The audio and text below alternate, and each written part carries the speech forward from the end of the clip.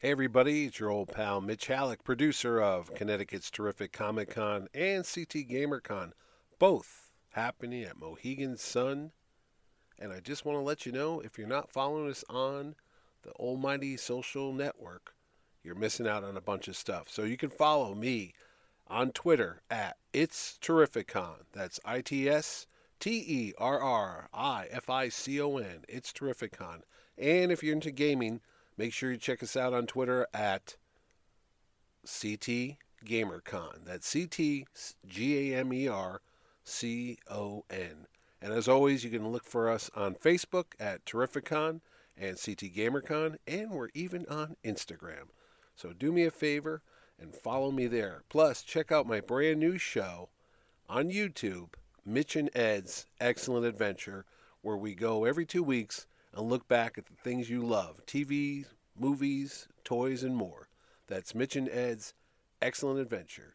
Now sit back and get ready for another episode of the Power Cosmic Podcast.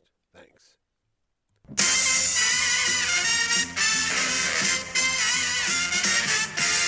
You're listening to Terrificon presents the Power Cosmic Podcast, the only podcast dedicated to everything you love. That's comic books, TV, movies, collectibles, and more. Brought to you by Mitchell A.S. Halleck, the producer of Terrificon, the world's greatest Comic-Con, every summer at the Mohegan Sun in Uncasville, Connecticut. Join Mitch and his special guest, Jerry Ordway, and his pals all across the comic fandom as they talk about the things you love. Now, sit back, get ready, and listen to today's episode of the Power Cosmic Podcast. Hello, everybody, and welcome to another jam-packed episode of the Power Cosmic Podcast. I'm your host with the most, the man who makes Terrificon and GamerCon whenever they let me. And that's true. Mitch Halleck, and joining me as always from the band of renown, you know him, you love him, you can't live without him, the king of Milwaukee, the master brewer of the of Bibbo's beer, the one and only Jerry Ordway. Hello there. What's up, Jerry? It's been almost a month since we last talked. Well, hey, did you see, I don't know if somebody posted this online, but apparently Warner Brothers was offering some kind of food box or some license thing connected to the Justice League? The Snyder Cut. No, what do you get?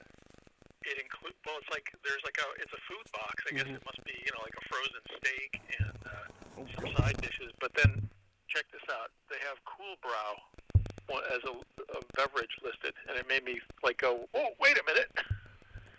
Why, was that one of yours?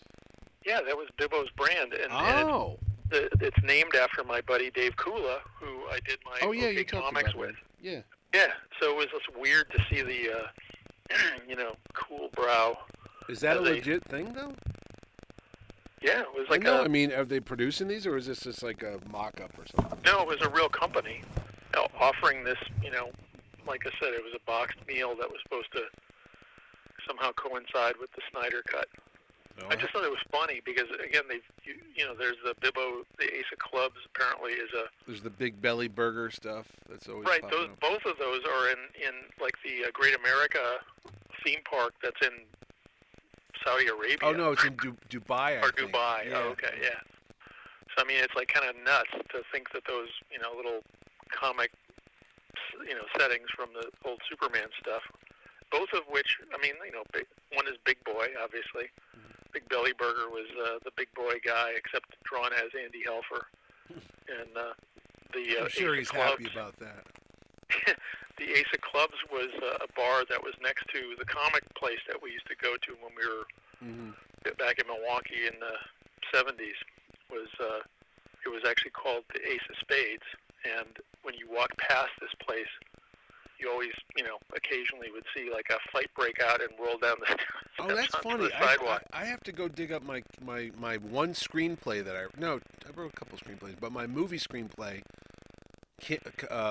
Father Vegas, which is available on Amazon if you want to buy a copy. Yes, I have a copy of it. I know you do. So anyway, I was just saying the nightclub I made in there in 1996, I think it's called the Ace of Aces or something like that. Oh, yeah.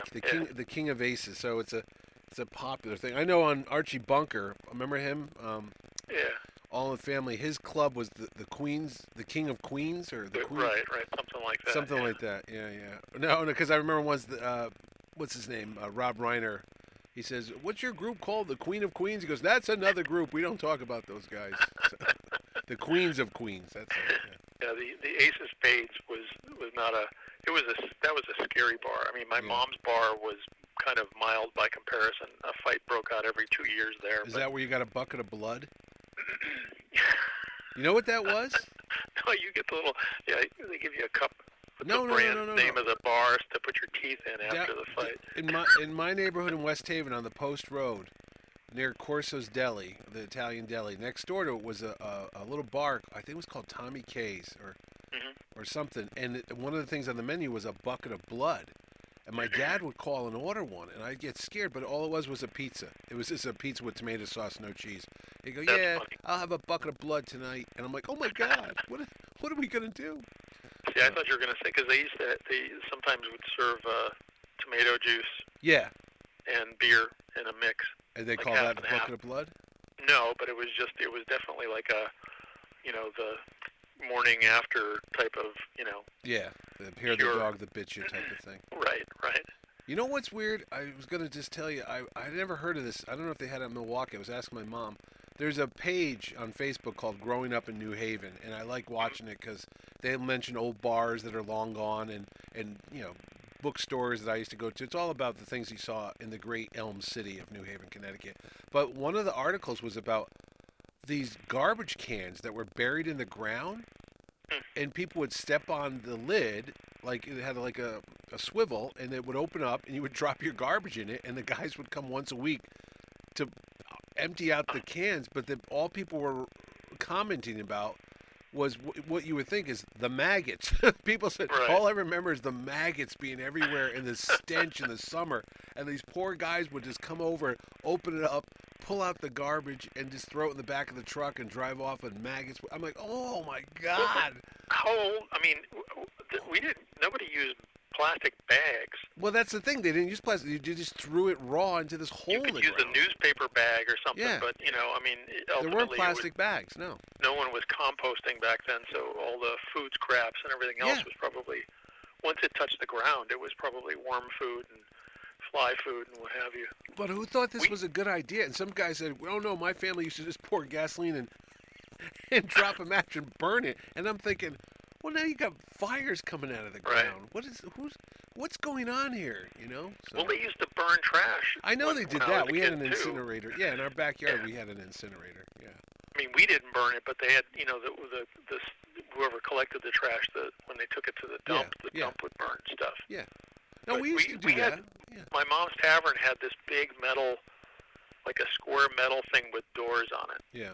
And she would just dump like the trash into that, and then I guess the garbage guys had their big shovels, so they shoveled it into the truck. Well, there you go. Well, I'm just saying we got to get on topic because I get people writing to me now and then. They go, "Can you guys actually talk about comic books?" Because you get on a tangent, and the two of you are talking about bringing back milk bottles from the milkman sometimes. I'm like, that's important.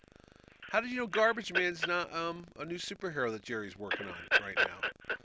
There was a trash man, There was? Oh, there was Fight Man. It was kind of an underground thing. I think it was Spain Rodriguez was a trash man. I don't know. It was a comic. It was definitely an underground kind of comic. When I was searching... But then we also had Reed Fleming, the world's toughest milkman. I remember Reed Fleming. Then there was the Flaming Carrot, too. Yep. But the and that's the guy who created what became the Mystery Men movie. Oh, really? Bob Burden, Oh, I didn't know that. Then there's Milk, Toast, and Cheese or something like that? Oh, yeah, Evan Dorkin. Evan Dorkin's thing, yeah. The other day I was moving books around. I found a copy of Fight Man, issue 1. I don't even know who did. I think it's... Was that Don Simpson? It was Don Simpson. The really over-muscled guy. Yes. Yeah, they all look like the strongman character from X-Force, was it? X-Factor? X-Factor. Larry Stroman used to draw him. The guy's name was Guido.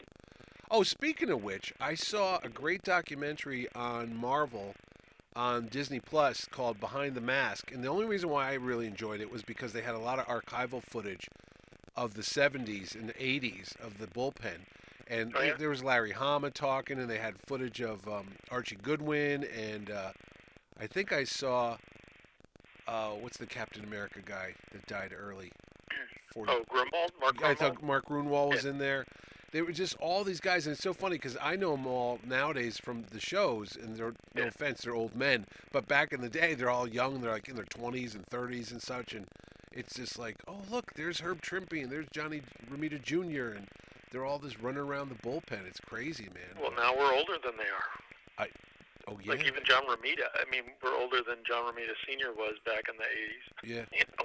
I like Annie Nesenti, so they would just have a bottle of whiskey, and they would just pull it out from a desk drawer, and they start drinking, coming up with stories. I'm like, yeah, that's why. Well, you guys know, I don't know if you probably have heard this, but when Mike Carlin was Mark Grunwald's assistant editor. Yeah. And when they had a curfew in the building where Marvel was, and they weren't allowed to stay after, I think, 8 o'clock or 7 o'clock at night. Oh, really? And what happened was actually kind of funny was that Grunwald built a big drawer, like a bed, that he could roll under his desk, and then slept there? He could sleep. And Carlin, they talk about this, and I guess they would, when they were working on Marvel Universe, and certain stuff that would come in late, they just slept there. But they were hidden, basically. Like the cleaning guy would come in and not see him, and have to hide. That's kind of funny. In this box, it's kind of hilarious, but it's like almost the freelancer ethic where you wind up working until 5 in the morning because you got a deadline and you need to finish. But the buildings, these were like professional buildings. They would come in, they would clean, and you weren't supposed to be sleeping in a place like that. No, that's good. Probably against the policies.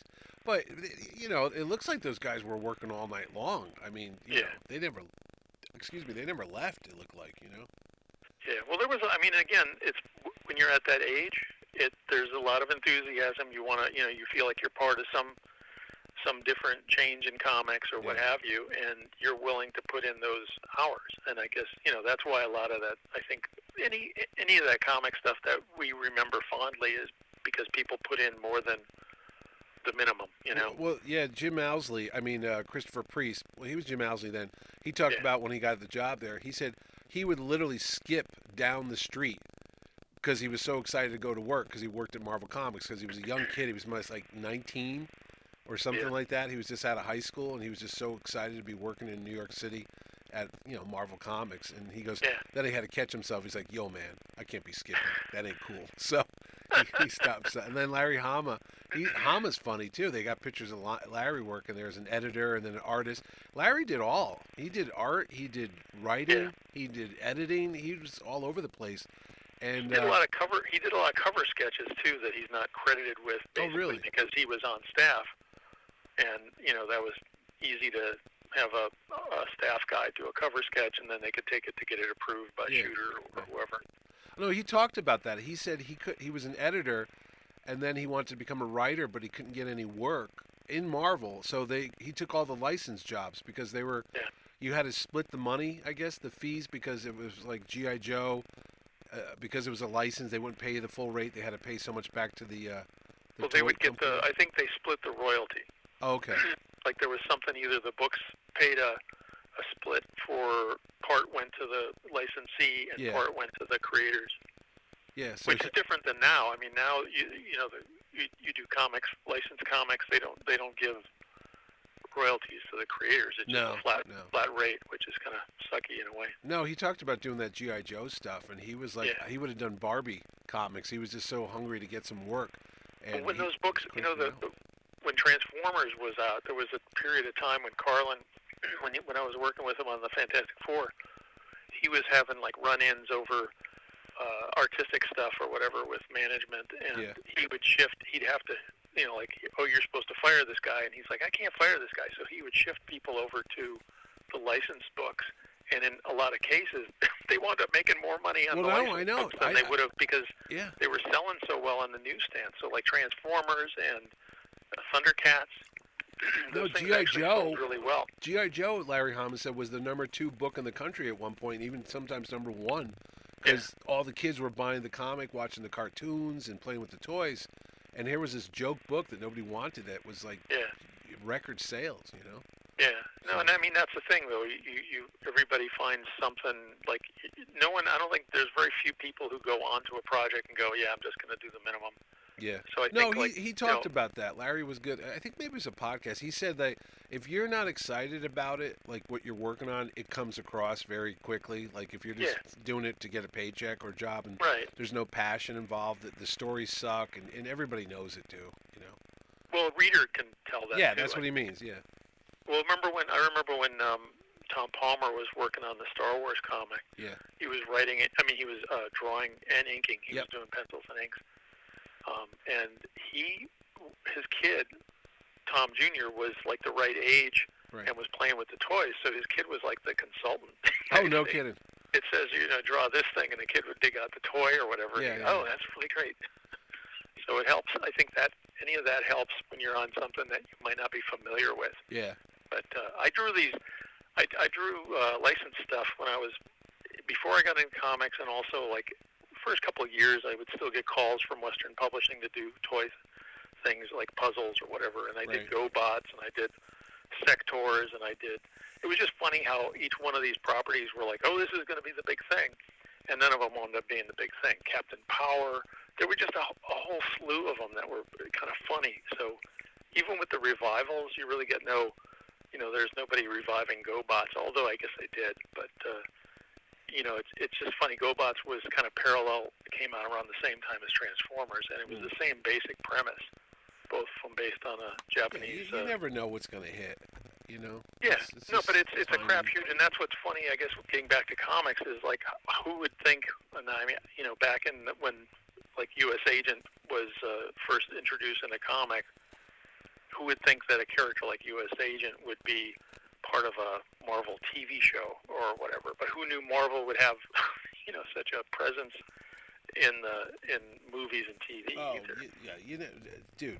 Let me just tell you, this week's been full of stuff that you never thought were going to be valuable. Remember trading cards? Remember the whole Marvel, DC, early 90s? So the other day, Steve Barker, my buddy Barker the cop, calls and says, do you have any Marvel trading cards? I said, not only do I have them, I have them in the binders, because you would send the wrappers in and pay like $10, and they'd send you this nice 3-ring binder. The people that ran it was called Impel, I-M-P-E-L. They screwed up. I ordered one binder. They sent me 10. And I remember I kept 2 and kept my cards in them, and then I sold the rest to Mike Robb, who used to own a comic book store that we knew called Flamingo Street. This is the early 90s. And suddenly last week, all those old trading cards were on fire. No one knows why. No one can explain it, but on eBay, they were going for like the holograms, the real shiny 3D ones. Yeah. They were going for like $80 a piece. A complete set of 5 was going for $200-$300. I'm like, wait, I have that junk. Wow. So and then Barker made about $500 last week on eBay because he sold off the little hologram cards that had been sitting. But we don't know why. No, and then here's the best one. I had an unopened box of the X-Men cards. There was a Chase thing where you can get a Jim Lee autograph card or something like that when they came out, when Jim Lee was on the X-Men book in the 90s. I had an unopened box, still shrink wrapped, in my garage. I would walk by that every day. It was on a shelf every single day. I was like, oh, look, I wonder one day if I'll open it up and see if there's a Jim Lee card in there. And I cleaned, when the pandemic started, I remember being stuck here, and I cleaned my garage. And I remember getting the box of cards, and I Googled them or eBay looked them up. At the time, it said that sealed box was worth about $30. I'm like, whatever. I don't know why I had to touch it, because I can't find it right now. That's what began the search last week. That box of unopened cards is going anywhere between $500 to $1,000. On the possibility of having an autograph card? No, sealed boxes of trading cards are like gold right now. Wow. They're going for hundreds of dollars, and I'm like killing myself because literally I would walk in from the car every night, turn the light off in the garage, look to my right, and on that shelf sat this box of X-Men cards, and I keep going, one day I'm going to look inside, and I go, forget that, I'm selling this thing. I Well, cannot find them now. So I have a giant uncut sheet of the Death of Superman cards there that you were go. done. It's really huge, and I think it kind of has been dinged up a little bit, but it was just an uncut, the full set. But I worked on cards for like the DC Universe ones. I did a Shazam. I did the Shazam hologram one that's got like 3 stages of the transformation. It had a background. It had Billy Batson. And Do you it had still Captain have them? Marvel. The cards, yeah. I have a couple of them. They never were. It was hard to get like multiples or duplicates of those things because DC didn't get specific cards. They would just get like giant sets. Yeah. And they would try to divvy them up, whoever drew them. But no, I saw Bill Sienkiewicz sold off. He had a couple uncut sheets of those Marvel cards. yeah. He was cleaning his studio out. He said, "I don't need these anymore. If anybody wants them, instant message me." So, Yeah. but I don't. Well, I can't. You have explain the Star Wars ones. I mean, there was Yes. the Hildebrandt brothers did Yep. a really nice. And then they also did a Marvel set. I have those. I have Joe Jusko did a Joe Tarzan. Jusko Marvel Masterpieces. I have those. Yeah, he did the Marvel thing, and he did the Tarzan one. And I never got Tarzan. No. Yeah, it's really nice. And Yeah, but- I mean, there was a lot. I did Image Comics did them. I did like a couple of Spawn cards. I did a couple of Wildstorm cards. I did like what was the other one? I'm trying to think now. I mean, there's a couple. We actually have a Wildstar. I thought we did a hologram one too for Wizard way back in the day. But yeah, it was always hard to do those because there was no guarantee. Like with a comic, you kind of knew you'd get 5 copies of a comic, or at least you could go to a comic store and track them down. But with the cards being like randomly packed, you'd have to. It's like I'm not going to go buy like a case of cards just to look for a couple Right. copies of mine. So No, but yeah. no one can explain why they suddenly were like the hot commodity a week or so. It's still going. I mean, it might die out quick, but I don't know. People, I think aren't we finding that people are, we're almost a year into the shutdown, and I think people are kind of going through like boredom. Yeah. I mean, we started with everybody was baking bread. Oh, yeah, now yeah. So Now now it's people are getting playing more board trading games, and I'm sure board games have become popular. Netflix and Disney and HBO Max have all gained subscribers. Yeah. A lot of people have made money during the pandemic. Oh yes, I've talked to some friends that we know that they said they've made more money last year than they did years prior, and you're like, really? During all this? Well, So- I read that there's a little app or some kind of thing where you can get like a semi-celebrity to do a personal yeah, video Cameo. greeting. Yeah, that's a It said big that thing. like Gilbert Gottfried made like $1 million Yeah, I read the same in article. a year, Yeah. and I'm like, holy crap! I mean, good for them. The guy But from it's The Office that played Kevin, yeah. he said he made Yeah. over $1 million just sitting in his It's house. kinda and nuts. leaving messages. Well, I mean, some of them are like $35. My friend Ed just had Paul Michael Glazer send his wife a birthday greeting. And I said, how much was that? He goes, like $75 for like 3 minutes. And Right. you write down what the information, like, oh, it's my wife's birthday. She's 51.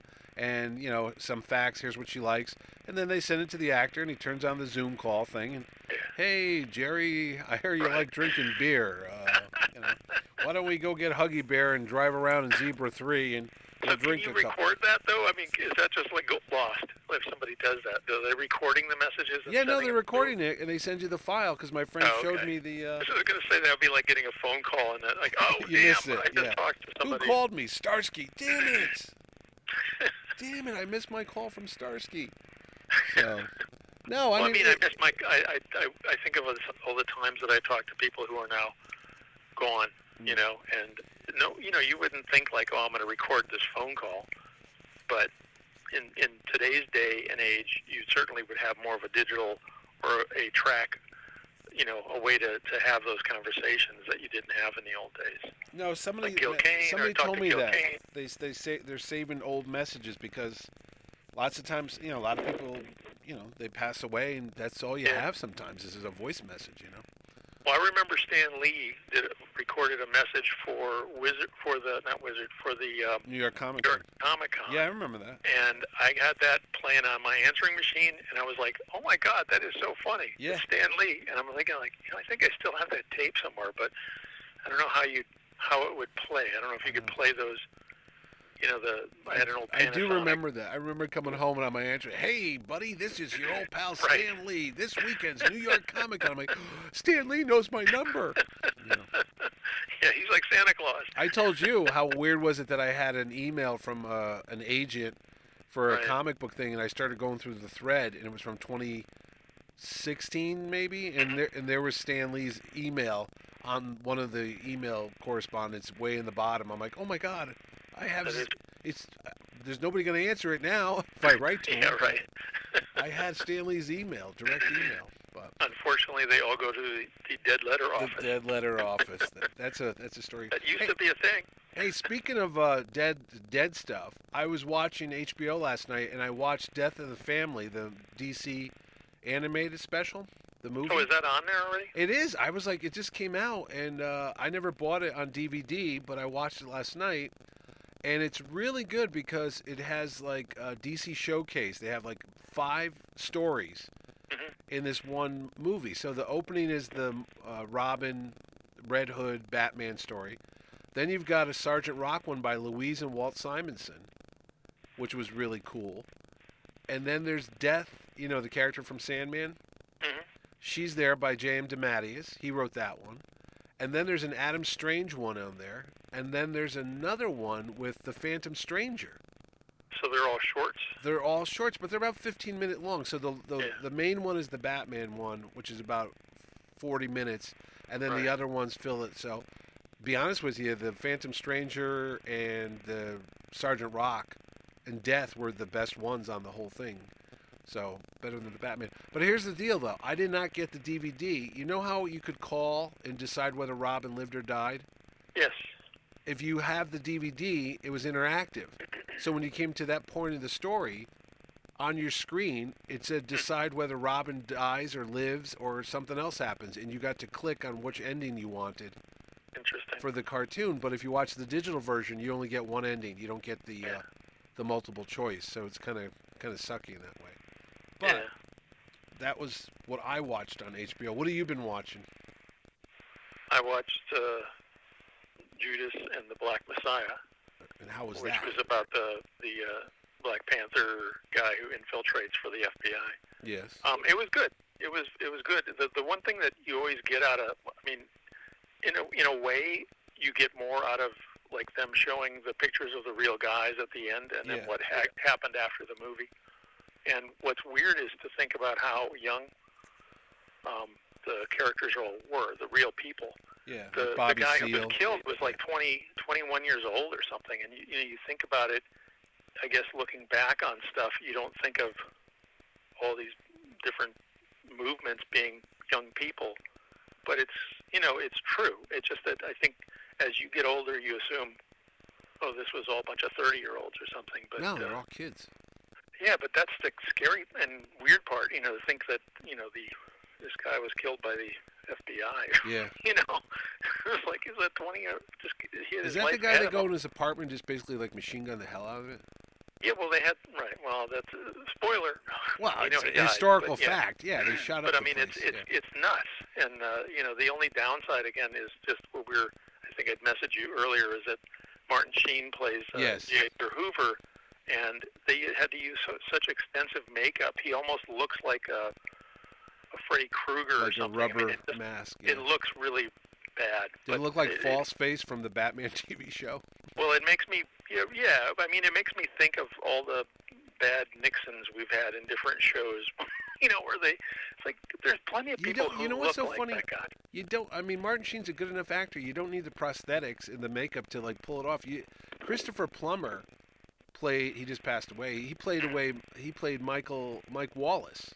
Yeah. In one of those docu. Right. It was wasn't that the Michael Mann thing about the 60? Wasn't there a 60 Minutes? Yeah. But the movie? thing of it is, Christopher Plummer didn't put any makeup on. He didn't dye his hair to look like Mike Wallace. He just actually had his mannerisms, and they said that's Mike. And you're like, okay, I don't need. And they could have done that. I think if you just like, okay, comb the guy's hair back into the slick, the Brill cream look that these people wore back then, and then just roll with it if you want him. Hey, Otherwise, there's plenty of actors who have that kind of blocky, square head and balding that you could find to play it. Yeah. It feels like you're pushing a circle into a square hole, and it takes you out of it in a way. I mean, that was one of the things with Watchmen. I remember the Richard movie Nixon had was the bad Nixon, yeah. and then they've done it, more than that. Nixon pops up in something, and it's like, well, he had a specific look, but either just hire an actor, and let him do it. But when you start, I had mentioned this to my brother. My brother said it's because of the high definition TV. Yeah, it is a lot of it. Yeah. But again, some of the makeup can be really good. I just think it's harder when somebody doesn't have the right specifics and they try to make them have the right specifics, and suddenly they look like they're a Dick Tracy villain or something. Yeah, they look like like Flat Top or something from right. I was thinking of what was it, Little Face or whatever. Prune Face. Justin Hoffman. Remember the guy in the movie? He had like the little face surrounded by a big head. Yeah. Oh. Yeah. Baby face. Yeah, I remember that one. Yeah. That was a creepy movie. Now I think about it. I remember the guy that played Flat Top was freaking me out. But I mean, Dick Tracy had the great visual villains, and they just blew them off. Like Pruneface was a really good actor cast for him, and it was only like he was almost a cameo, and instead we got Al Pacino for the whole movie. Oh no! I was thinking Dustin Hoffman was Mumbles. Remember that?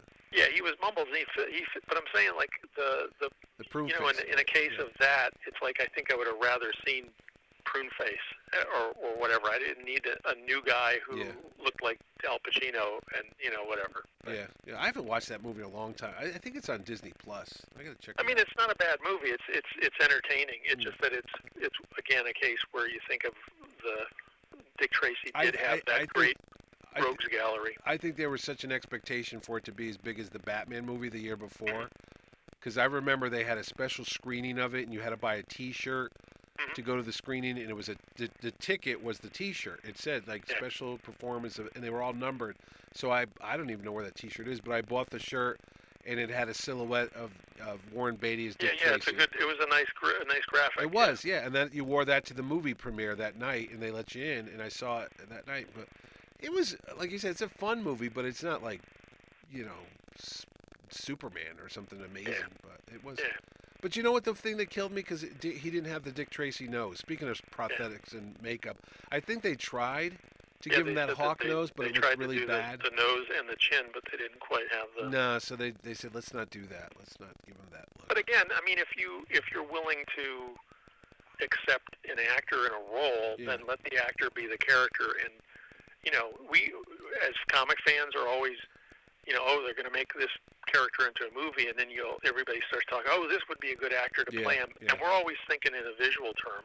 Yeah. But Hollywood thinks in box office or in other, So I mean, the guys who look like the characters generally are not the people they cast, but usually very often works out. Yeah. Do you remember when Alec Baldwin would transform into the Shadow in the movie? Yeah. And he looked like his brother Billy. He looked like his brother Billy. Yeah. It's like, They could have just hired Billy to play. I know. It was like, I like that movie a lot. I think The Shadow is one of the better ones. It's fun. But I just remember when you look in the back seat and he's got the nose on and the eyes, I'm like, what happened? What's going on? He transformed into his brother. Was Penelope Ann Miller, is she the girl in Dick Tracy too? No, that was, she just passed away. She was in Dirty Rotten Scoundrels with Steve Martin and Michael Caine. Oh, she really? Was big during that time. I can't think of her name now. Oh, I didn't know that. She had just passed away. She was last year or something. Huh. I didn't. She must have been young then, huh? Yeah. Well, I mean, if you think of young like my age. Well, yeah. It becomes relative, right? That's weird. I didn't know that she died. Oh, that's too bad. I remember the kid that was in that was Charlie Korsmo. He was like the big deal. Yeah. Well, it's funny because enough you noted, like we probably saw like little teasers for the Superman and Lois show. Yeah, it's coming on. I think this week or next week. Apparently, they have teenage kids. 2 teenage sons or something, and I thought that was, that sounded like. By the way, was the actress's name Glenn Headley? Yes. Yeah, she did pass away. Yeah, she was in a bunch of stuff during that. She passed away in 2017, buddy. Yeah. Okay. Well, a couple of years A ago. couple years ago, and she was let's see how old. She was born in 1955. She wasn't that old. Well, she was right, but that's still. She was 62. Yeah, she was. She was married to Jay Thomas. Yeah. Well, I mean, she was very, very. There's a lot of actresses like that unfortunately would either. Oh no! She switch was over married. to TV or- She was married to John Malkovich. Yeah. That's weird. Anyway, what were you saying? I'm sorry. No, I was talking about the Superman and Lois show. Oh yeah, that new show. But They, like they that, fixed that his costume. you know, Yeah. the guy playing Superman was the kid, the son from the What? Tom Hanks Road to Perdition. That's movie. the same kid? Yeah, grown up. No. It is. Oh my God! Really? Yeah. Oh, because it's funny. You know, so I found my Road to Perdition graphic novels the other day when I was looking for the epic X-Men cards. They were in a box because they did a sequel to that. You know. When the movie came out, they reprinted, but then they also did, I think, 2 or 3. Yeah, Road to Perdition, follow-up. Road to Purgatory, and Road to Paradise. It's all by Max. One of them, Allan. I think, one of them was drawn by Jose Luis Garcia Lopez. Yeah, and they're all by Max Allan Yeah. Collins, right? Yeah, I still have those. I looked at those recently too. I had them on a shelf downstairs. No. There's a lot of. I mean, that's the side part of comics that was interesting too. Is that the rise of the big superhero movie did bring a lot of smaller properties to the screen, but they clearly didn't have the same, audience recognition or whatever, public recognition. So I looked at Charlie Corsimo from that movie. He went to the Yale Law School. Excuse me, Charlie. Oh, yeah. He's 42 years old. He looks like a weird mock-up of Ray Romano and what's the Andy Garcia? well, he was kind of no offense to him, but he was kind of an oddball-looking kid. He's an oddball-looking adult right now. In the vein of like maybe, this will segue to WandaVision, but last week they did the like a takeoff of the Malcolm in the Middle opening. Yeah, and It took me a while to figure out what they were parodying this week. I go, oh yeah, it's totally Malcolm in the Middle now. Yeah. Watch it. Well, because they even have the kid talking to the screen, which is what Malcolm do the. But yeah, it's funny. So I don't know if you saw this. This was on the weekend as well. I think one of the news outlets or whatever was kind of complaining a bit about the WandaVision. Why? And saying, it's like, oh, it's just it's like a movie, but it's in chapters. And like a bunch of people were like, well, yeah, it's called TV. Yeah. It was just funny. And everybody, I think people have to realize that a lot of the stupid stuff on media is because they're trying to fill a void. They always need new material. Yeah. So they make up stories. It's like stuff that doesn't exist or isn't a controversy. They'll write about it because, hey, we need to fill space. I think it's the whole WandaVision. When it first started, people were flipping out because it didn't look like every other show when they were doing that 50s and 60s black and white. I don't know what's happening. I mean, literally, people were their heads were exploding. They're like, it's not like something I normally see. I can't live like this. I remember reading the other one that cracked me up was people going, it's not funny. And it's like, well, who said it was supposed to be funny? Right. The point of it it is funny. Right. But it's not a sitcom because it's something else. You know it's not just, you don't go into a Marvel show and go, oh, this is just going to be a sitcom. Clearly it was the way of framing a story, so I just thought that was funny. People got to calm down. I like what's going on so far. That's why when people were telling me, I like also because I do something with a comic convention, they think I have control over it. Or you might be. Jerry writes and draws comics. I'm going to complain to him about this. And they're writing to me like, hey, WandaVision, I don't like it. I'm like, no, okay. What are you going to do about it? Let me get Kevin Feige on the phone right now. Bob the cop doesn't like it. It's like, well, okay, Bob. Well, sorry. the best one is, and I think people throw this at artists or writers is, I don't know why you're not doing such and such book because they don't like whoever's doing it or whatever. And I'm like, well, dude, I have no. They didn't hire me. Yeah. Like I go into, go up to DC and hold hostages. Exactly. Oh, my God. Jerry Ordway's in the lobby. Listen here. If I'm not drawing Batman by the time I leave this building, there's going to be hell. I'm not leaving until I get a JSA project. You hear me? Get that. But it's like that with actors, too. I'm sure that there's actors out there who get questioned about why they're not doing this or that. And so much of it is, these are all decisions that are out of, any individual's hands. It's whoever has the money is making making the decision. Well, no, I don't know, you want to do spoilers and stuff, but on WandaVision, the whole reveal of her brother being the fellow from the other X-Men movie series, it's been on for 2 weeks now. I think the internet spoiled that 15 minutes after it happened anyway. So I watch, what's so great about WandaVision? I wake up on Fridays to do the radio show here in Connecticut. So I'm up at like 4:30 in the morning. And they drop WandaVision at 3 a.m., so I watch it before anybody gets to ruin it for me. So, that's the same thing with The Mandalorian. You're passing on ruining it for people who don't have. No, I don't. I hold my Disney tongue. Plus. The Mandalorian. For the DVD release. The Mandalorian. I knew the whole Luke Skywalker reveal at like 4:30 in the morning, but there was nobody to tell, so I just sat there and went, "Oh, okay," So here's a question: do you know if is Disney Plus releasing these things on Blu-ray or DVD? I would hope so, with like extra features and such. I would hope so. Because they're trying to drive subscribers. Yeah.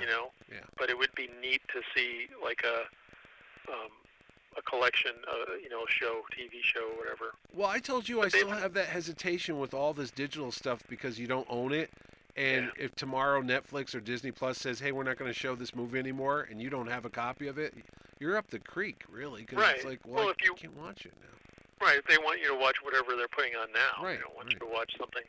Well, like I Wonder feel that way Woman. with the Netflix shows. They kind of cut them off at the knees once they stopped because they didn't release all of those shows on Blu-ray or DVD. No, I had Daredevil. I had Daredevil season 1 and season 2.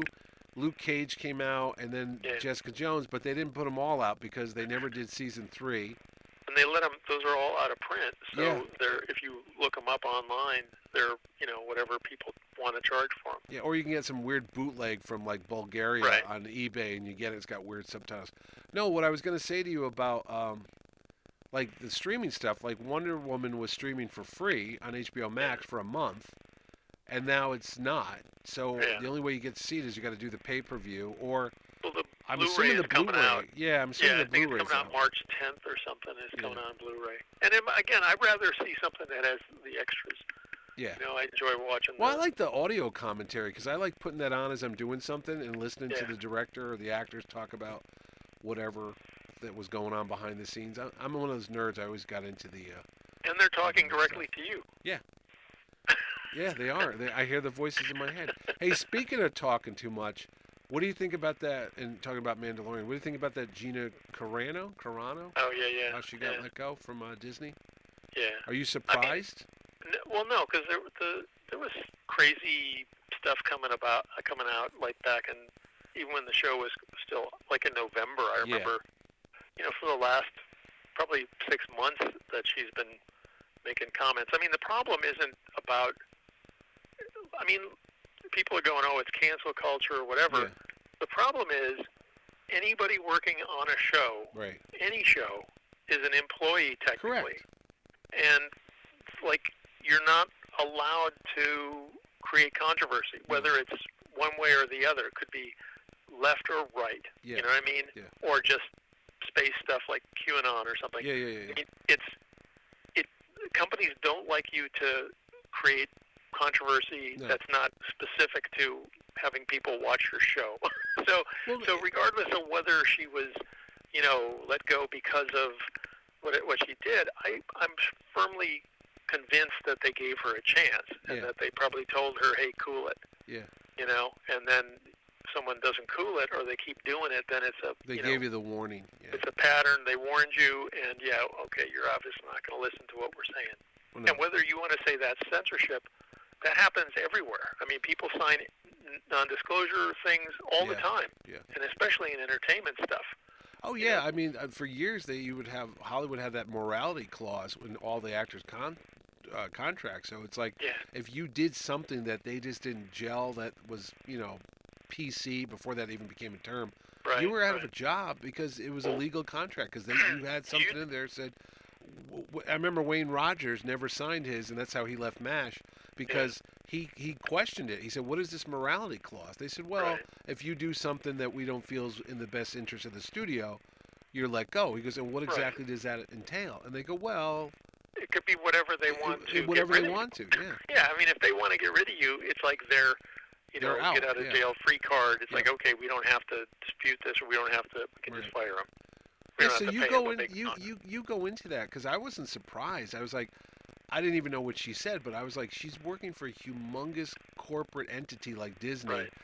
You say the wrong thing. They have so many markets that they sell that show, like international markets, and you say something that might upset a local country. I don't know what, but whatever it is, you're that's money off the table that they're not going to get, and you're out of a job. It's not that hard to figure it out. Well, it's never more clear than in like a big company like Disney trying to deal with China, for example, which is a big market for TV movies or for for theatrical stuff.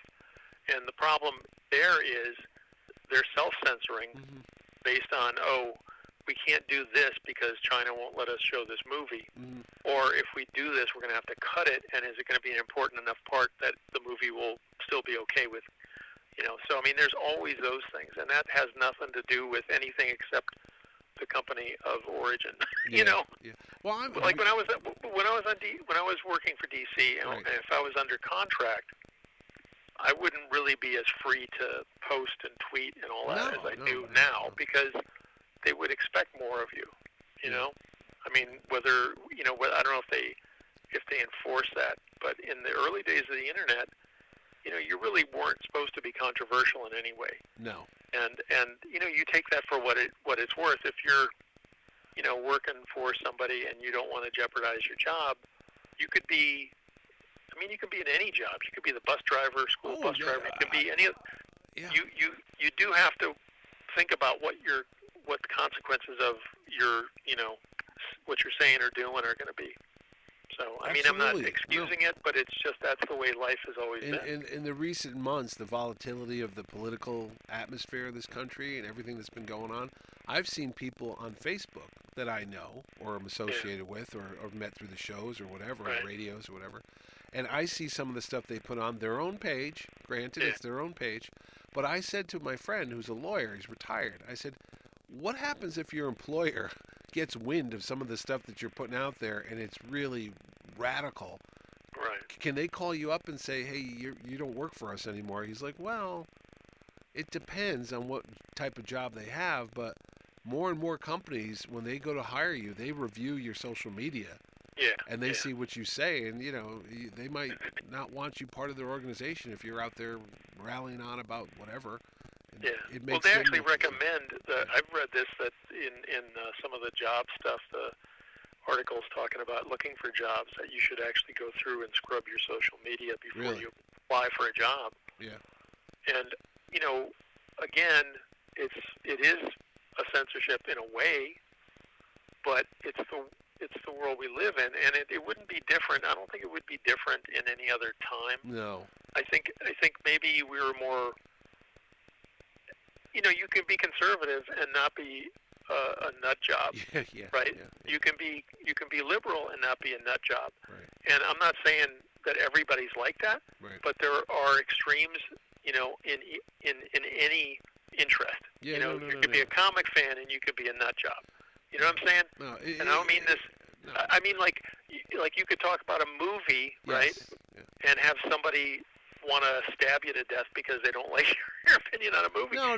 Hey, dude, it's a movie, or whatever. It's not, No, I hear what you're saying. You could be passionate about your belief or your idea or your opinion, but there comes some common sense to it as well, that you got to sit back a little bit and say, hey, it's you have to let air into the environment, which means other people have an opinion too. Yeah. And it's different. Like if you're saying a fact. Yeah. The Earth is round versus no, the Earth is triangular shaped. Yeah. I mean, that's not a difference of opinion necessarily. I mean, it's fact based or whatever. And the other thing is too, I think everybody, for some reason, I've talked about this before, everyone thinks they're famous now, and they all think that their opinion is like, well, I've got to go out and tell everybody what I think because I have all these people listening to me. I don't think they live in their own fantasy world. Right. This Facebook is a bizarre like the Matrix. You create your own persona, your own little online character, and everyone's the lines of talking. division It's between crazy. people have Yes. definitely. I mean, Facebook and Twitter and all the other ones, they kind of, it's almost like they prime you to accept the fact that somebody liking something Yeah.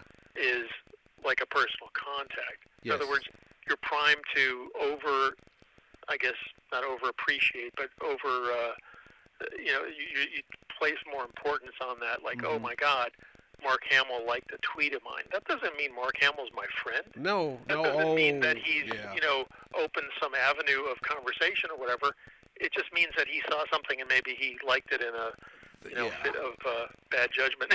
No, that extends it. I remember there was a guy on Facebook, I think it was a year or two ago, and somebody told me about it. They said, "Hey, do you know Joe Schmo?" I'm like, "No, who's that?" Well, he says he's a friend of yours. I go, "I don't know who you're talking about." Well, he says that he's in a group now and said that you would never do this when it comes to this to the show. And I was like, wait, what? Who?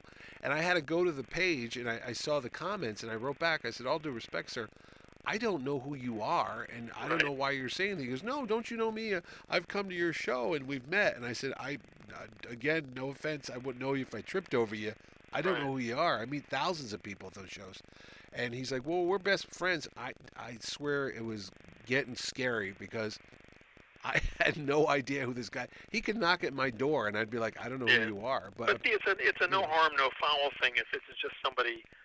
But, no, that's fine. It's fine. But when somebody's trying to play off of, like, oh, I'm best friends with somebody. That's what he was doing. Speaking for them, it's different. But that's what he was doing. One, though. Yeah, he's like, Mitch is a friend of mine, and Mitch says this, and I go, I don't know who you are, man.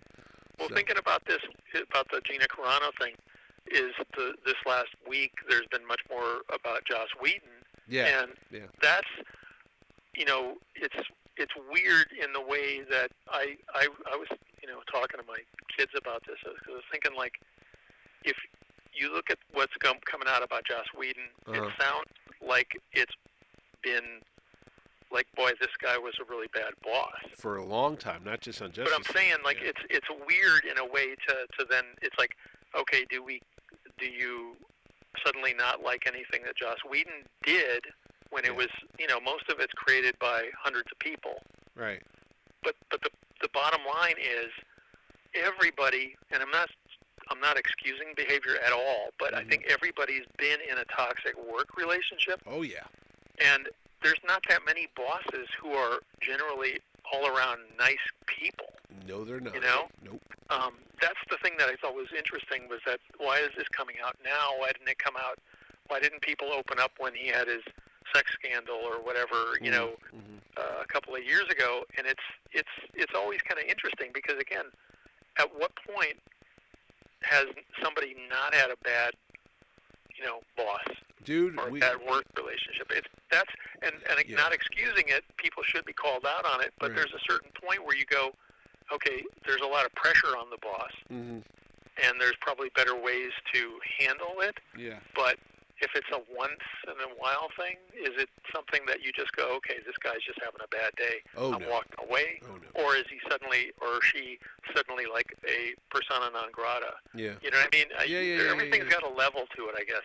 No, I mean, if we want to go off on bad bosses, I could tell stories that people's the nose would curl. The hair in their nose would curl if they knew some of the stuff I had to do. Yeah, no, you told me some of this stuff. Oh, yeah, and people go... It's nuts. And I had people say to me, especially my friend Joe, who's a lawyer, he's like, why didn't you just quit?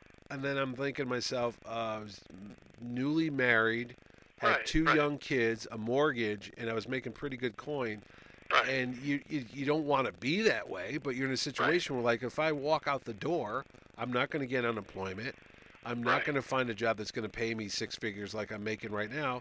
No, maybe I'm being too sensitive. Maybe I'm just those same things. I think those same concerns occur in every job. Yeah, so like if you're on a Hollywood set and you have a problem with the director, Cruise, you might not work again. The lead guy can probably, walk off or make a statement or whatever. But if you're any of the supporting people, you might never work. You might get branded as a troublemaker because hey, guess what? There's like 1,000 other people who are running shows and movies and what have you and they all that are talk. the same. Yeah. And they're going to be like, oh, this person just, whatever, Joss Whedon or whoever it is. that does exist, and that's the same way in comics. No, I mean, we talked about that before, man. Didn't I tell you? Told me that they would just say, "Oh, that guy misses his deadline," right? and that right. means it's very don't easy hire that to guy. make excuses, Yeah. or to basically kill somebody's career Yeah. over hearsay because it sticks, whether it's true or not. Mm-hmm. And of course, we know that now with anything is that if you repeat something enough times, people, a lot of people will accept it Especially on the true. internet. Yeah. Yeah, so I mean, like I've known plenty of artists and writers who were either branded as Troublemakers. troublemakers or bad risk as far as deadlines or whatever. Yeah. Even somebody like, oh, this person uses a lot of help, so if you're hiring so and so, you might not be getting so and so. You're getting the 3 people who are doing most of the work or whatever. Well, you know all what those though? Those things are all what you should really, and a comic fan will look at it and they'll either like it or they won't, So it's unfair, but I know a lot of people who have gotten, had their work kind of dry up because they had been, oh, this is, Well, here's one for you.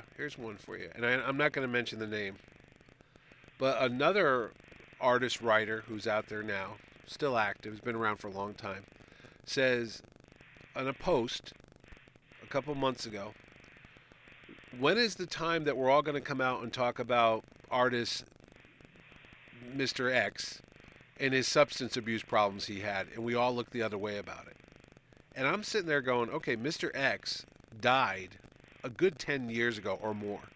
Mm-hmm. What good will come of talking about this man who had this whatever problem, drugs, alcohol, 30 years ago, and everybody kind of knew about it in the industry, and they all looked the other way.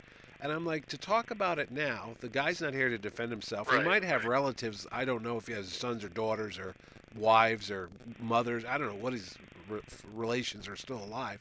Right. What are you going to get at it? I mean, honestly, by putting this guy down, who's long since dead, what's the point of this? What are you going to feel better about yourself? I don't get that kind of whole bizarre thing about let's talk about somebody who's dead and the things he did 30 years ago that were not cool. And I'm like, I mean, people, and again, get over it.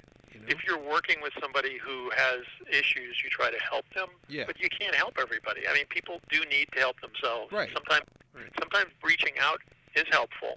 Right. Because it makes people aware. Oh, wow, maybe. No, but I'm saying, the guy I'm talking about, and I'll tell you later off when we're not recording who it is. The guy's got a great reputation, lots of fans. They love the guy's work. He's an icon. Mm-hmm. But I never knew about that he had some kind of substance problem, and I don't. Who am I? Right. I'm a stranger. I never met the guy. But it didn't impact what you like the person's work. It would. And that goes back to what you were saying when you were telling your kids. Does that mean you now go back knowing about this and go, well, I got to throw those comics away because I heard this guy was a cokehead or this guy was a boozer? I'm like, it doesn't change the enjoyment you received from reading that book or looking at that piece of art. So I don't know what's the benefit of saying, well, that guy, he was a cokehead or he was a heroin addict. Okay, he had his problems. Right. Well, I mean, and again, I guess to take this even further is there's like an instance where you can talk about. I mean, there's people like, I guess I gotta just say it. Like, I think about people like Jeffrey Jones who had, changed his gender in his later years or whatever. Yeah. And that stuff. There's stuff like that obviously goes on all the time. Yeah. And you think about someone going through any kind of crisis or any identity thing, whether it's, that or whether it's anything that upsets your normal, good feelings about being around or whatever. I mean, those are all personal issues. And to kind of like either dismiss them or to make fun of them or to, label somebody is really bad, but people do it, and it happens easily enough. But again, the damage winds up being kind of long lasting. It's kind of like talking about. I can't tell you how many times people would bring up the fact that Gil Kane had a nose job. Yeah, I've heard that. And it's like, well, why is that anybody's business? Right. Clearly a personal issue. Clearly he, didn't like something about himself, and he changed it. And it's like, why is that? But it becomes almost like a way into a joke or something, and it's got nothing to do with the guy's work or anybody's work. You know, especially guys like our artists. life is that hard. You Life don't is see hard. Yeah. You know, I mean, everybody knows life is hard to begin with.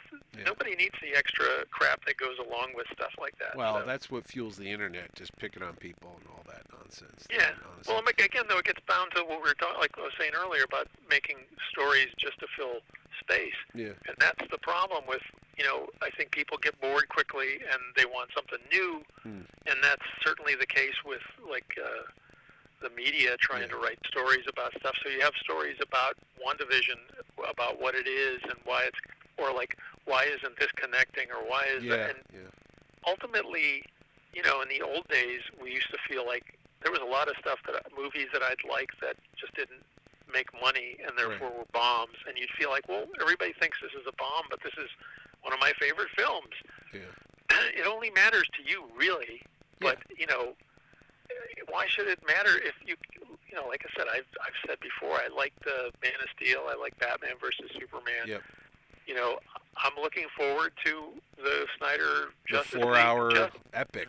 I'm curious, and why wouldn't you be? I didn't think the movie that we saw in the theaters was great. It wasn't terrible, but it wasn't great. No. So why not? I don't know why they. Let me just people tell get you, really if you up have in arms over it, you know, it's just like it's a movie. Watch it or don't. If you have 4 hours, I think you could tell any story and make it great for God. I was just like, 4 hours? My God, he's got everything but the kitchen sink. And there's not going to be one thing left that was omitted. Like, oh, well, he put in the mother box. He put in Granny Goodness. He put in But I think some of that Metron, is, you know? I mean, I'm sure that a lot of that is meant to be added value for HBO Max. Oh, I'm sure. Yeah, they you know want what I mean? people to subscribe. They're probably going, look, we're going to give you $80 million. We don't want a 2-hour movie. We want something that's, you know, more of a bigger thing. So we don't want them canceling it once it's over. And that's going back to WandaVision too. I heard everyone like, why can't they put it all at once? Well, hey, dummy, guess what?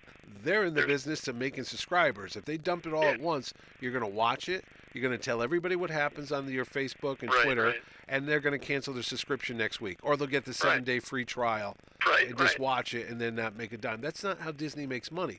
If you go to the parks and they open them up and say, hey, it's one price and you get to ride all day. Oh wait, you have lines. You got to get her. Right. It's a business. I'm amazed by that. Well, and it's also about building expectations. That's storytelling. You know, I mean, going to see a movie, you're a captive audience when you see a movie in a theater. Yeah. You see it from beginning to end, and generally you're not going to walk out. But with a TV show, even if you weren't going to like be honest about it and say, okay, I'm going to sit down and I'm going to watch all 7 hours or 8 hours or whatever, you know, most times people will jump around or they'll even jump to the end to go, you know, to be spoilers. So by doing it the way they did it, and this is what I thought was kind of cool about the way they marketed that, was they only released the first 3 episodes to the critics. Right. So they're not giving anything away. They're not going to give the critics any reason to spoil anything. No, because there's a bunch of jerk who would have ruined it. They want you to anticipate it. Yeah. So it's like, wow, what the heck is going on? I have to watch next week. Yep. You know? Yep.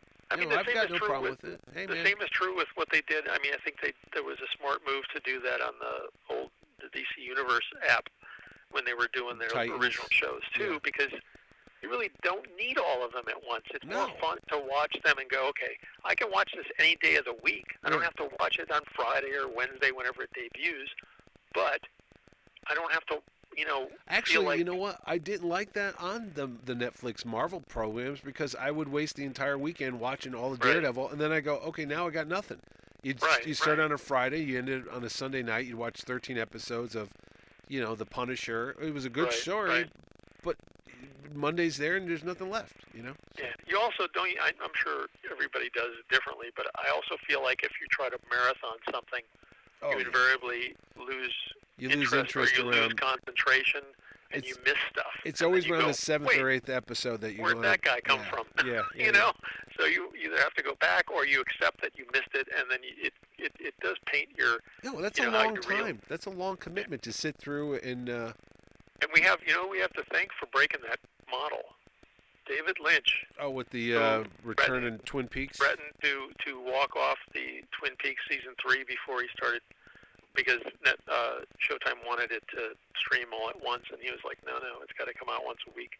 and it's a storytelling device. That's what people don't get. Well, the It's funnier not thing about- is, people that read comic books, I go, you don't know about this stuff? It's called miniseries, maxi series. Right. They're always continued into the next issue for the last 50, 70, 80 Right, years of right. comics. They're to be continued.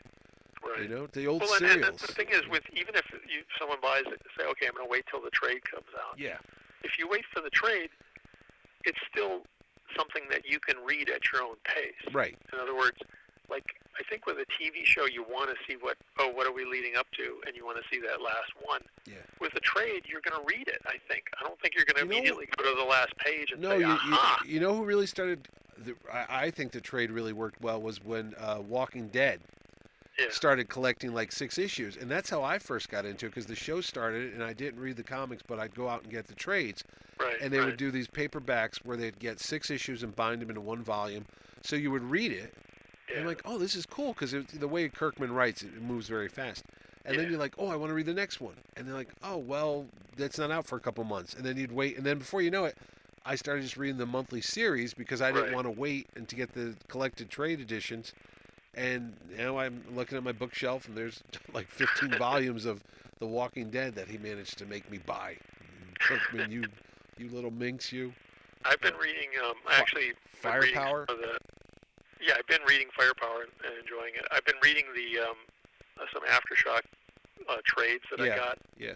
and there's one that Garth Ennis and Russ Braun did. That's Oh, called yeah, early on. Yeah. Jimmy's Bastards. Yes. That's a really good. I mean, is broken into 2 trades. Yeah. But it's a really fun James Bond kind of Yes, it is. Yeah. story, and I appreciated in a way having a trade of that because at the time, I mean, I wasn't really reading, I wasn't keeping up with my comics, so if I read something, it might be 3 months to read the second issue, and I would totally forget stuff. So now that during this last year, I've been trying to read the books as they come out. Yeah. It's a little easier to keep track of stories. I've been enjoying Rorschach. Yep. But I don't think I would enjoy it as much if I wasn't reading it every month. If I was just letting a gap, you know what I mean? If I was letting it I pile hear you. up or whatever. Well, like Strange Adventures, I honestly wish the whole thing was done with because I've been, it's on a monthly schedule, but sometimes Yeah. you're a little late and you get annoyed. Well, You're it's like, also the story in that one seems parsed out very stingily. Yes. Stingy. You know, I mean, you're not getting big big things each month. No. So it probably does benefit from reading it. Like with the other one I was reading that I really liked was the Black Hammer stuff. Yeah. And I picked up a couple issues back when they came out in maybe 2017. Yeah, and I something. told you it was a good series, and I was And getting I the had- trades. Yeah. When I finally sorted through my comics to start reading stuff, I realized they only had a couple issues. It was like, oh, I have to buy the trade. Yeah. So Yep. I've really been enjoying them. There was That one one- that just came out last week. Patton Oswalt did some of it. Yeah, that was the Visions story. Are you working on that too? No, I just did the cover for a trade collection that has, I think, 6 or 5 of those. Oh, that's Visions. cool. Yeah, I just did that. I just finished it last night. It has none of the characters are ones that are from that first series. Hmm. They're all ones that I think are introduced in the individual one-shots. You know what? the other Umbrella thing that was Academy. really good was there was another Aftershock book that had Teddy Roosevelt and all the different characters, kind of like a League of Extraordinary Gentlemen storyline. Oh yeah. Yeah, it came out a couple of years ago. It was done. Boy, I feel bad that I'm not remembering the writer. But anyways, it was. Was it like Colin Rough Bunn? Riders. Colin Bunn? No, it was. Colin I think Bunn. it was somebody who was like a media TV writer guy or something. Oh, Mark Russell? I'm not sure if it was him, but it was drawn by Pat Olaf, who did, Oh yeah, Pat like Olaf. the Yep. Spider-Man books and stuff. But it was like the Rough Riders or whatever, and it was Thomas Edison Mhm. and all the like Nikola Tesla, all the characters Yeah, from yeah, that yeah. era Yeah. of Teddy Roosevelt, late Turn of the century stuff. Yeah. early 1900s. Yeah. Well, that's And it cool. was I'd had like parts of the story, so I wound up buying the trades, and I really have been enjoying them. Oh, I'm reading the Ed Brubaker Captain America stories again. Yeah. When yeah. they did Those the were Winter good. Soldier. Those were really Yeah, good. the artwork. run goes on a long. there's a lot of stuff that happened in that run too. And I like the best is they had Steve Epting and Mike Perkins working on this book simultaneously. Yeah. So Steve Epting would do the present stuff with Captain America, and then Epting was doing that part, and then Perkins would do the flashbacks to World War II. Yeah. So you got like a different art style, but it worked together. But no, that was a great run. They just, because it's the Captain America 80th anniversary this year, they're re-releasing all the omnibuses from Marvel, and they did the Brubaker ones, and then they're going to do the Death of Captain America, and then when Bucky becomes Captain America, and then they did Jack Kirby. They're doing the Jurgens one's coming out. There's also... I did one of those. That one story I did in the Jurgens thing was a flashback to World War II, and that was really fun. That was Captain America in the Battle of the Bulge, which was kind of... And then they're doing the Rick Remender. Remender, yeah, he and Johnny Romita Jr., they did a series with Klaus Janson where Cap's there. And then the new one, Taisha, I can never pronounce the name right. I can see it in my head, but I don't know if I'm saying it correctly. He's the fellow that's writing, he just did Black Panther as well. I think he's... Tanisha Coates? Tanisha Coates, that's it. Yeah. That's coming to an end. I think his run is coming to an end. The monthly has been really good. Yeah. I've enjoyed that, and I like the fact that Leonard Kirk, who drew JSA stuff for DC, he's really a solid artist. The same kind of vein as Stuart Immerman. Yep. But Kirk has been doing some nice work on that, and no, there's a lot of good. But that's cool because I like getting the Captain America omnibus, and I could sit and read like 4 or 5 issues at once, and then put it down, and then come back to it a couple days later. You know, you don't have to binge I think the I whole prefer book. those 6-issue trades, though. Honestly, because like if you wind up reading it and you get the book on your lap, you don't cut off the circulation to your legs. Oh no, I'll tell you what, those omnibuses are heavy. They're a good 6-7 pounds of paper right there. You know. Have you been reading any new stuff? Yes, of course I have. What have you been reading new? I always get Spider-Man, because if I don't read Spider-Man, the Earth will break free of its orbit and plunge into the sun. That's how OCD I am. I've been reading, what's her friend's name? Dan Slott's Fantastic Four. Yep, that's been a good run. Yeah, Marvel's leading up to some big Heroes Reborn project this year. That's their big thing. Be honest with you, I have not picked up... I picked up one of the Batman Future... What's the DC thing called? Future State. Future State, because I knew it was only going to be 2 months or whatever, and it's not going anywhere. I tried the Batman one, and I didn't bother with any of the other titles because... I picked up the Shazam one. How was it? It was pretty good. That's written by one of the DC, the cartoon writers, Tim Sheridan. He was one of the guys we met when we went to the Batman, to the Death of Superman, Return of Superman. I take that back. I've been reading the Swamp Thing because Mike Perkins is doing the artwork on that, and I like Perkins' art. The Wonder Woman one was pretty good. It was interesting. I mean, it was just a different take on Wonder Woman, but it was nicely done. I'm trying to think what else. I've been reading, of course, Immortal Hulk. Have you been reading this? Was it Sword? No, I didn't get into it. I didn't get it. I tried, but I didn't. It's just like a new series. It's a new one. I didn't. I picked them up, and I didn't realize it was the same Sword was the thing from WandaVision, right? Yeah, it is, but I didn't bother. I mean, I don't know. I didn't get into it. I like the Guardians of the Galaxy. That's good. Has been doing with, and that's been a decent book. And there's a lot of stuff. I think what it winds up as is that if you like a character, sometimes you just stick with the character, like you're saying about Captain America or Spider-Man or whatever.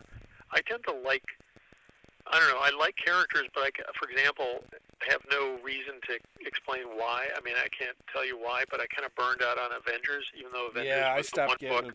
I stopped. But I mean, I have no idea if it's good or bad. I was reading it through the Bendis stuff, and then when they started doing like 5 books, I lost interest because it was too much to keep track of, Yeah. But I'd liked it up through then, and that was a book that even when I was working at DC all those years, I would make a point of buying the Avengers because I always liked it. Daredevil's been decent. That's kind of a case where they split the art chores, I think, to make either I don't know if they're doing the the Chip Zdarsky. Is it Chip Zdarsky? Yeah, it's an interesting story. It kind of plays a little bit like the TV show, or like an extension of the TV show in a way, but it's been really good. Matt Murdock in prison. Yeah. And they allow him to wear his mask because as Daredevil, he's the guy who's been accepting his punishment or whatever. Oh. So Elektra becomes Daredevil. I saw that. I saw that was coming on. Yeah. You know what though? Every Monday, there's all these different YouTube shows. I'll watch them just because I want to see what's coming out that week. And there's all these crazy speculators like, you got to pick up this book because it's going to be worth $30,000 next year. And I'm like, dude, just tell me what's going on. I just like to know what's. Here's what's happening in Batman. Like I saw they're bringing back the Legends of the Dark Knight or something like that. It's going to be a Batman anthology that's coming out soon. What was Marvel doing? I just read. There's a lot of Batman. There's always a lot of Batman news. Yeah. Well, DC. I mean, I don't know what DC's doing. The second Man of Steel hardcover. I got those copies, and I find it interesting, like that they're. I hope they keep that going. Yeah. Because at this point, they're still not. I mean, they did the trade paperbacks back in the earlier 2000s. I did the covers for a bunch of them, and I think they did like a total of 8 or 9 volumes. Yeah. And between the first 2 hardcovers, I think they've covered maybe, I'd say 5 of the volumes. Oh, really? And, already? Yeah. So I mean, with the Superman reprints, they always get to a certain point, and then it's like, oh, they start over. Rather than I thought they were going to do. There's one period of Superman that I really want them to start reprinting in these. Was when I took over as a writer, and they've only, like, they just started that. They did the Exile book, didn't they? Well, but as a separate thing. But I'm saying, like, there was stories like when I did Adventures of Superman, and we did a whole bunch of, I thought, interesting stuff, and a lot of that stuff has never been reprinted. So it would be nice if they continue these chronological ones so that they can get through that period. Yeah. Well, DC's weird about their reprints. I don't know what's going on over there because Marvel is pretty steady with the reprinting of the old stuff because what they do is... I think the book market, the problem is really that the book market's very fragile, and even with people being home, you know, I mean, the access is not the same either. So I think from a company point of view, they're either selling it through Amazon or they're selling it through Diamond. And DC, I've been using my my previews and getting the stuff from Diamond at our local comic shop, Cave Comics in Newtown, Connecticut. Yes. Because I was trying to use all those Tales of Wonder, cheapgraphicnovels.com. What's the other one? Well, you're waiting for them to get it, and then they ship it. Sometimes you're adding a couple weeks to... Well, not only that, they would sell out fast. Like, every Monday they would announce, here's this week's omnibuses and trades and epic collections. And if you forget to go on the page, which I would normally do, and I'd remember like 9 o'clock at night, I'd go and it'd say, out of stock, out of stock, out of stock. Right. Or if you did manage to order it, like you said, you'd have to wait until it ships, and then, you know, who knows when it would be with the mail lately. Right. But I could just go down every Wednesday to the comic store, and, you know, they'll get it from Diamond, whatever. So I don't know what's going on with DC reprints, though. Well, there was someone had asked about Shazam, the second volume. And where is that? I looked it up on Amazon, and the listing doesn't exist. Nope. And somebody said later this year, so I don't know if they... I mean, here's the thing. DC has had a tremendous management overhaul. Yep. With all the firings and you know, from the very top, Jim Lee's the only guy still standing. So I would imagine also working remotely for almost a year now that it's harder for them to even do planning meetings for what product is going to come out, what they're going to collect, and all that stuff. So I'm guessing... you know, access to files, all that stuff. These guys are all working, like the reprints editor is working from his house. Yeah.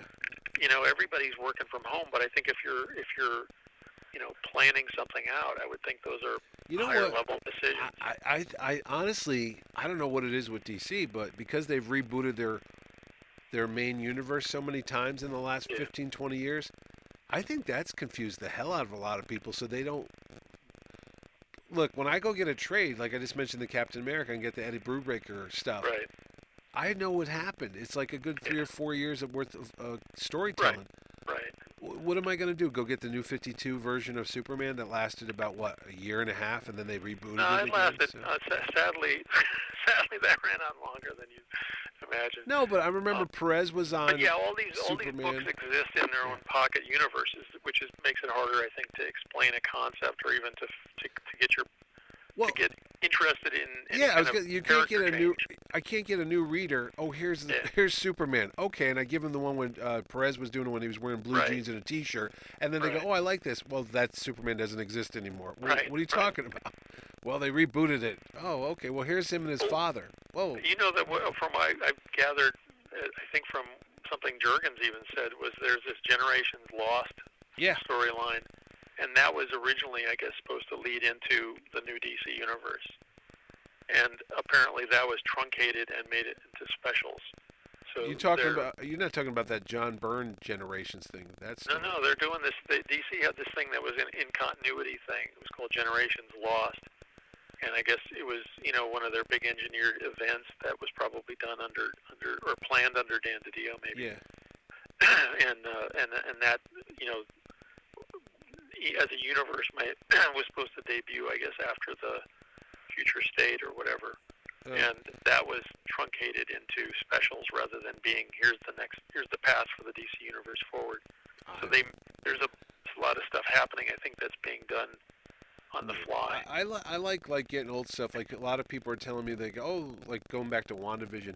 The Vision being taken apart was done in John Byrne's run of the West Coast Avengers, which I kind of remember because that was in the 80s, maybe early 90s, and I don't remember. But then I'm like, oh, is there a trade out? And you can go get the trade for like $20-$30, and you can read the whole storyline. I go, yeah, that was actually there was the one I can still visualize it. It was the Vision on a big table and totally disassembled. And it was like, whoa. Yeah, and then Byrne turned him into that whitish colored Vision, So. No, I think even though the Marvel movie stuff and the TV stuff isn't necessarily the comic continuity, it at least is playing off of a consistent universe. Yeah. That was always an argument, and it's probably sour grapes sounding for people hear me complain about it, but I do wish that the DC universe had just maintained their thread. Yeah. You can still interpret, but it requires somebody to read back issues. And hey, is that the worst thing if you're a writer? Yeah, no. That you have to read up on a character so that you know what you're doing with it. No, I like the Marvel stuff because they do pull such. I mean, I thought I knew everything, and then I find out, oh no, this was taken from this storyline. What story? Oh, I never read that, and now I'm going back and rereading those, and because it's like little hints of a character's name or a scene or something. There's a great YouTube video called Marvel Movie Moments based on comics or something like that, and they show all the scenes from the Marvel movies that they can go open up a page or a panel in a comic and point to and go, look, this is where they got that page from. I'm like, holy crap. There's like such layers. I would love to talk to like Feige and all those writers and stuff when they go there, and even Favreau. How do they go and get all these cherry-picked scenes from the old comics and put them in there? Like, did they just come up with a premise? Clearly have somebody. It would be like if you and I were talking about a story and we were doing an Avengers story. Yeah. Right? You'd say, if only there was a way to do the story where the Avengers or Earth was attacked from space, and I would go, oh, hey, Kree-Skrull War, and they go, okay, maybe we can work with that. So basically, I think that's how it works. They may have a couple people on there that they can throw ideas at, and then they'll say, oh, they did this in, like a Peter Sanderson used to be the DC, the Marvel expert. Guy, yeah.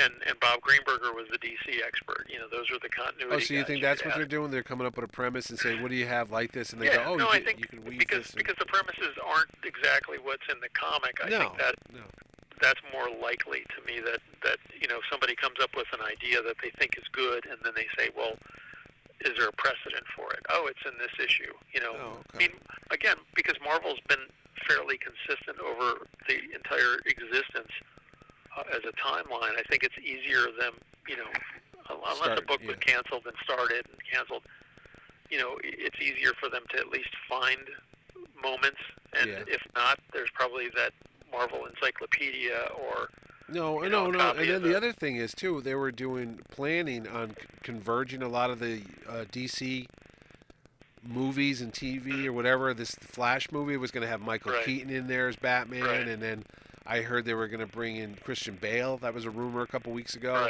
And I'm like, who are you doing that for? Because I'm like, are you doing it for the movie fans or the comic book fans? Or It's for both. It feels like it's going to be more confusing than ever. It's like, wait, they're all existing in their own worlds? Whatever. I mean, but that's DC's always had the multiverse. So, I think that that's always been their wheelhouse, is that they had multiple Earths and all that. And Marvel was always, no, this is happening here in this one place. Yeah, because I remember watching that movie I was telling you about earlier, Lonely Place for the Dying, or whatever the Batman was, Death in the Family. Right. And they refer to when the Joker beat the hell out of Jason Todd and killed him. Right. And then the Red Hood shows up. Well, in this cartoon animated movie, they said, well, that was 5 years ago. Right. So then I started thinking to myself, okay, so Jason Todd was about 13, maybe 14, and 5 years. So he's the Red Hood, but he's 19 now. I thought he was older than that. So how old is Nightwing? Wait a second. Nightwing's probably 20. And I know you're not supposed to think about that stuff because it's not real anyway, but you start getting like, well, when did this story happen? If they're going to say this happened, then where was the Joker for 5 years? And right. I'm like, well, you've got five sidekicks. Then each of those sidekicks ages Batman that many more years. So, I mean, that's a slippery slope when you try to do a character that is always going to be around 28, 29 or something. No, that's it's too much. It's too much. But that's stuff that a fanboy is going to think about. And that's what I was thinking about watching it last night. Yeah, Wait a minute here. But I was thinking. I mean, getting back to the Snyder cut of whatever. One of the concepts in Batman versus Superman was in the Batcave, the Joker graffitiing the Robin costume or whatever, and everybody was like, okay, this Joker, the Jared Leto Joker, was a Robin. That was always built in there as to why, he was also young and done the way he was done. Was that this is like, maybe it was Dick Grayson, maybe it was Jason Todd, but one of the Robins turned into a Joker. Yeah. Oh, didn't know that. So you didn't know that? You told me that, and I was like, right. People were. I mean, again, these are things that happened in some of the video games. Yeah. Like when they did the Arkham Asylum games. Well, Arkham Asylum, there was the other one that had Superman when Superman was bad and all that. There was the Injustice series. Yeah. Injustice, yeah. So I mean, people are pulling from all these different sources. So that was why I always cut the Jared Leto Joker a little slack, because it was like, okay, they know they can't do Heath Ledger because Heath Ledger's dead, and we're respecting his performance, so they're moving on to the next generation Joker. Oh. Clearly, because Batman's older, so clearly that's the thing. So, and I feel like if they, maybe having him in this Justice League is a way for Snyder to at least maybe pay off that premise or that setup, Yeah. Well, anyway, I'm gonna wrap this one up because we've been talking for an hour and a half, and that's long enough. Yes, it's long enough for anybody to hear me and you talk about anything. So we will see you next time we talk. I think WandaVision might be almost over, and then we're going to start getting into the Falcon and Winter Soldier, and then who knows? Pretty soon we'll have Justice League. Isn't March 15th when the Justice League? March 18th is Justice League, and of course Marvel being Marvel, I think Falcon and Winter Soldier the day before. It's like you got to screw with you. What channel are you gonna watch? They always. Oh, by the way, we have a 20-hour Avengers cut that we just found. Right. You'll love it. You'll love it. It'll make you so tired you won't be able to watch HBO Max. Exactly. All right, say goodnight to the folks, Jerry. Good night to the folks. All right, good night, folks. This has been a production of Big Fedora Marketing, LLC. The folks that bring you the terrific Comic-Con, GamerCon, and so much more. Thanks for listening.